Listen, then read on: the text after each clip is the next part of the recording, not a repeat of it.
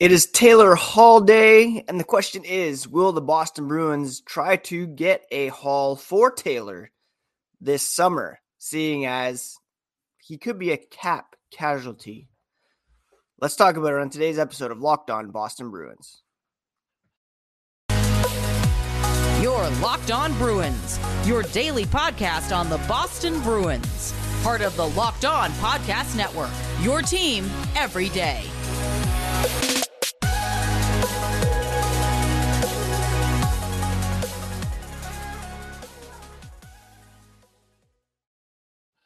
What is up, Bruins fans, and welcome back to the Locked On Boston Bruins podcast. I'm your host, Ian McLaren, and this is a daily show where we discuss all things Spoked B. I want to thank you so much for making Locked On Bruins part of your day every day. We are free and available wherever you get podcasts and on YouTube, part of the Locked On Podcast Network, your team every day. And today is Wednesday, May 24th. This episode is brought to you by Game Time.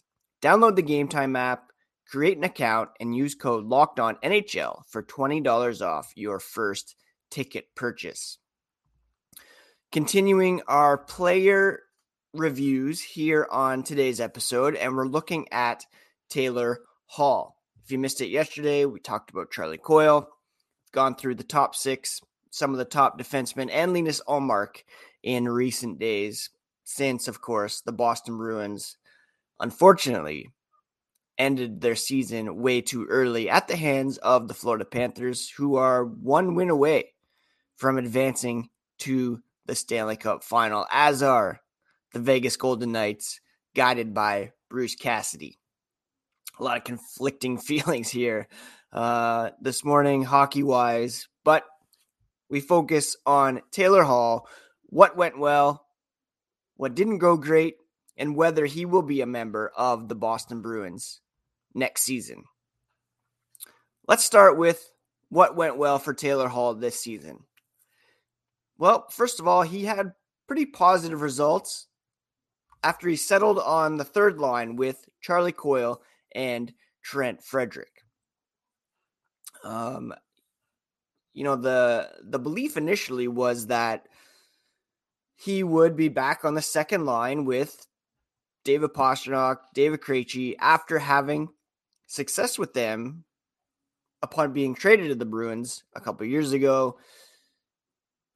That was one of the big points of lament when Krejci left, was that, we won't see Hall and Krejci get to recreate some of that chemistry that they saw together early on in Hall's tenure with the Boston Bruins. And of course, Hall went on to re-sign, despite the fact that Krejci had decided to go back to Czechia for 2 seasons ago. Now, when the dust settled, though, Taylor Hall found himself on the third line with Pavel Zacha riding shotgun with Krejci and Pastrnak. Had a couple different line mates alongside Coyle. Craig Smith was there for a bit, and then Trent Frederic ended up settling there, and he had one of his best seasons, or his best season goals-wise for sure. We're going to talk about Trent Frederic more on tomorrow's episode. But it gave the Bruins really unparalleled depth. I talked prior to the playoffs about how a projected third line of Charlie Coyle, Taylor Hall, and Tyler Bertuzzi should have been one of the best around the NHL. However, Taylor Hall, down the stretch, missed a bunch of games. We'll talk about that in the next segment. But when he did come back, he was fantastic for the Bruins in the postseason. Most points in a single postseason in his career. 5 goals, 3 assists in 7 games, which was better than any previous playoff run that he has been on. Now, he's never gone on an extended playoff run, hasn't been past the second round. He made it to the second round with the Bruins in the bubble. Back in 2020, 21. But of course, they fell there, and he only had 5 points in 11 games that season. He had 4 points in 7 games in 2021-22, and then 8 points in 7 games here against the Florida Panthers this season. So tremendous finish to the year for Taylor Hall. Unfortunately, things didn't start off super great for him because of the things didn't finish in the regular season very well because of that injury. And we'll get into here what went wrong with Taylor Hall's season here in a moment. But first, a quick word about today's sponsor, which is Game Time. Now, Game Time is the best ticketing app out there right now, and they're growing super fast because they have these great flash deals on last-minute tickets, images of seat views, and also a lowest price guarantee. What is that guarantee? Well, if you find better price in the same section and same row, they will cover you 110% of the difference. All you have to do is download the Game Time app, create an account, and you can use code LOCKEDONNHL for $20 off your first purchase. Again, terms apply, but just create an account, redeem code LOCKEDONNHL for $20 off your first purchase. You can get seat views, pick your seat, pick the row, the lowest price guarantee, and they're sent directly to your phone, so you don't have to dig through your emails to find the tickets. Download Game Time today. Last-minute tickets at the lowest price, guaranteed. Thank you so much once again for making Locked On Boston Bruins part of your day every single day. Everydayers can expect a full recap on Trent Frederick's season on tomorrow's podcast. Now, you may have noticed that the What Went Well for Taylor Hall section of the podcast today wasn't super long. He did have a fantastic postseason. Again, 5 goals, 3 assists in 7 games, 8 points, his best playoff run of his career. However, he missed 21 games due to injury. While that did allow the Bruins to put him on LTIR and load up even more at the trade deadline by adding Tyler Bertuzzi, the fact that he was stuck on the third line all season long really hindered his production. Couple that with missing 21 games due to injury, and you have some pretty low numbers for Taylor Hall. It was actually the lowest point per game mark of his career at 0.59. He also had the lowest average ice time of his career. And while he did have those 8 points in the playoffs, 0 points in the final 2 games of the series, which of course were both losses and cost the Bruins the series. He only had 12 minutes and 24 seconds of ice time in Game 6. And to make matters worse, he had 0 shots in both of those games as well. I don't know if the injury that had been afflicting him came up and affected him late in the series, but 0 points, 0 shots in those 2 series deciding games. Now, he did score in Game 5, but again, they still lost that game 4-3 in overtime. Now, of course, you're going to have the lowest average ice time if you're playing on the third line as opposed to being in the top 6, where you would think that he belongs. But when everybody was healthy, you had Brad Marchand, Patrice Bergeron, Jake DeBrusk on the top line, and of course, Pavel Zacha playing with David Krejci and David Pastrnak. Should Hall have gotten more of a chance in the top 6? Possibly. Should he have gotten more time on the power play? I mean, you could make an argument for that as well, but add it all up, and it was a testament to Boston's depth that Taylor Hall had that reduced role. Such a luxury to have a player like Taylor Hall on the third line. He did produce, but again, the lowest point per game production of his career, 16 goals, 20 assists for 36 points in 61 games this season. 150 shots on goal as well. Average of 15 minutes and 55 seconds of ice time per game. All career lows. He hadn't averaged that since coming over to Boston in 2020-21, where he was kind of finding his groove. Prior to that, well over 18, 19, even 20 minutes a game he averaged, but that was a decade ago. And that's something that's counting against him as well. He's 31 years old. He's going to turn 32 in November. Just wild to think that Taylor Hall's that old. Even watching the Dallas Stars play, that the Tyler Seguin trade was a decade ago. Wild. So Taylor Hall, add it all up, and it's tricky to gauge his season. Yes, his numbers were down, but the Bruins were so fortunate to be able to have a team where you could slot Taylor Hall on the third line. Now, the huge question is whether or not his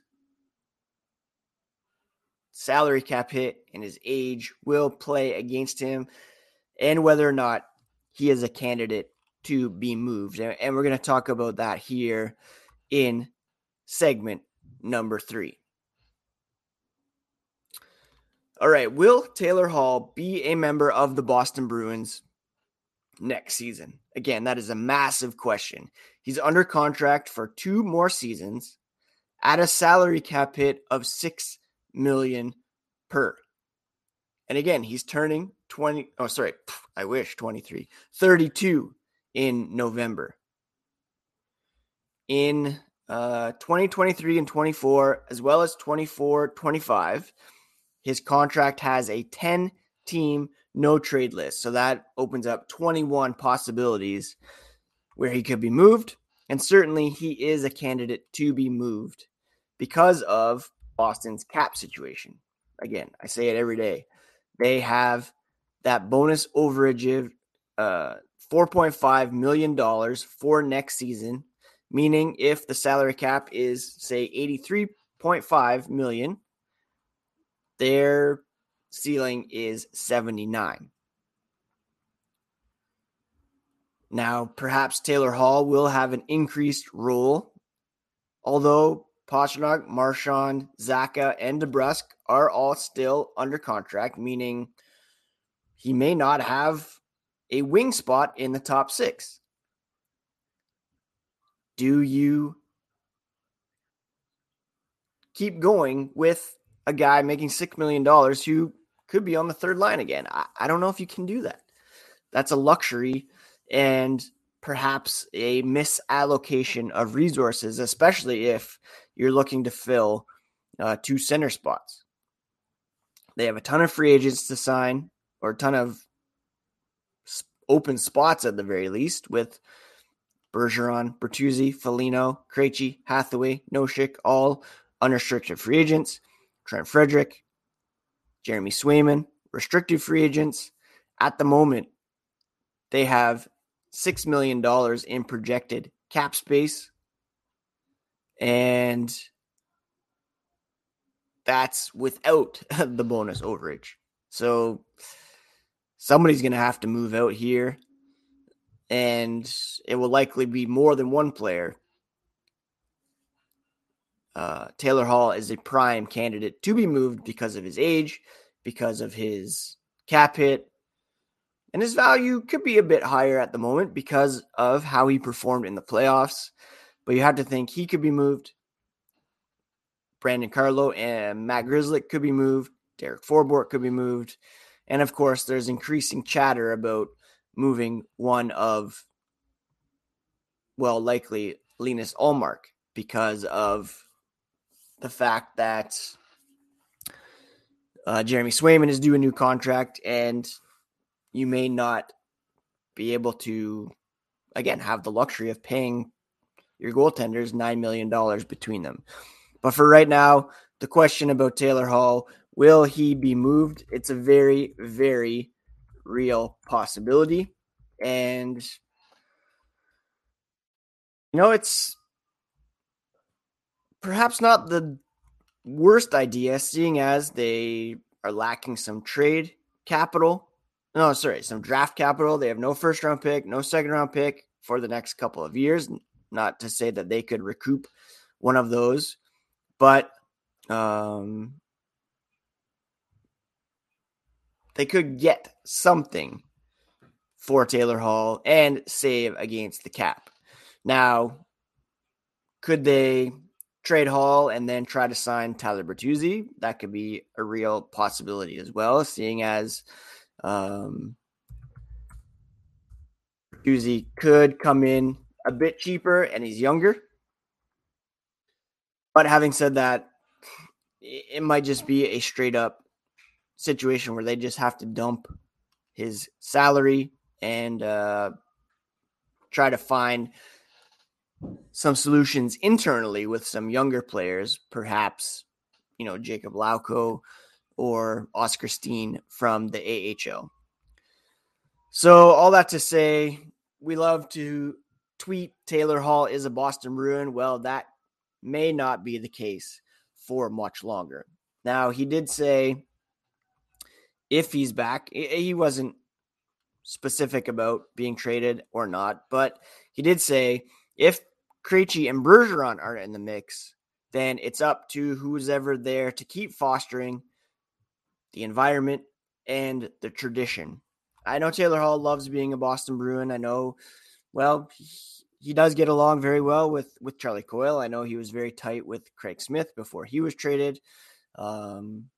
He committed here for 4 seasons. He wants to be part of the solution here in Boston. But again, the question is whether or not Boston can afford $6 million for a 32-year-old or 30. Yeah, he'll be 32 once the season gets underway. 32-year-old winger who may not have a place in the top 6. Now, again, I mentioned Zacha played the wing, so perhaps you could have a situation where it's Marchand, say Coyle, DeBrusk, Hall, Zacha, Pastrnak as your top 6. How does that sound to us? Now, those would be, right now, the Bruins only have 7 forwards signed for next season. Pastrnak, Marchand, Hall, Coyle, Zacha, DeBrusk, and AJ Greer. Of course, they have some guys in the minors who are signed who could jump up. John Beecher, Georgi Merkulov, maybe Fabian Lysell, Oscar Steen. But that's really the depth they have up front right now and very limited cap space to work with. So who goes? Zacha, DeBrusk have pretty reasonable deals. We talked about Coyle yesterday, probably too expensive for a third line center, but could provide good value if he can play in the top 6. Uncertain whether that's the case. So perhaps Taylor Hall goes. Otherwise, maybe he's on the second line with Zacha and Pastrnak, which could be a pretty good line, all things considered. But again, you have to fit in some pieces in the bottom 6. You need cap space in order to do so. And a guy like Taylor Hall could be the odd man out there. So, not the greatest outlook for Taylor Hall. Again, we say Taylor Hall is a Boston Bruin. hold off on that for a bit because there's a real possibility he could get moved this offseason. Anyways, on that note, I hope you are all doing well. I hope you're taking care of yourselves, taking care of each other. Thank you for continuing to tune in here to the Locked On Boston Bruins podcast. We are free and available on your favorite podcast app. And tomorrow we'll be back with a recap of Trent Frederick's season and perhaps what his next contract will look like with the Boston Bruins. And could he be a candidate to be moved if they can't come to an agreement? Yeesh. Hopefully they can get it done. All right, friends, that's it for today. Take care of yourselves. Take care of each other. We'll be back here tomorrow on Locked On Boston Bruins, part of the Locked On Podcast Network, your favorite team every single day. Say bye, Bess.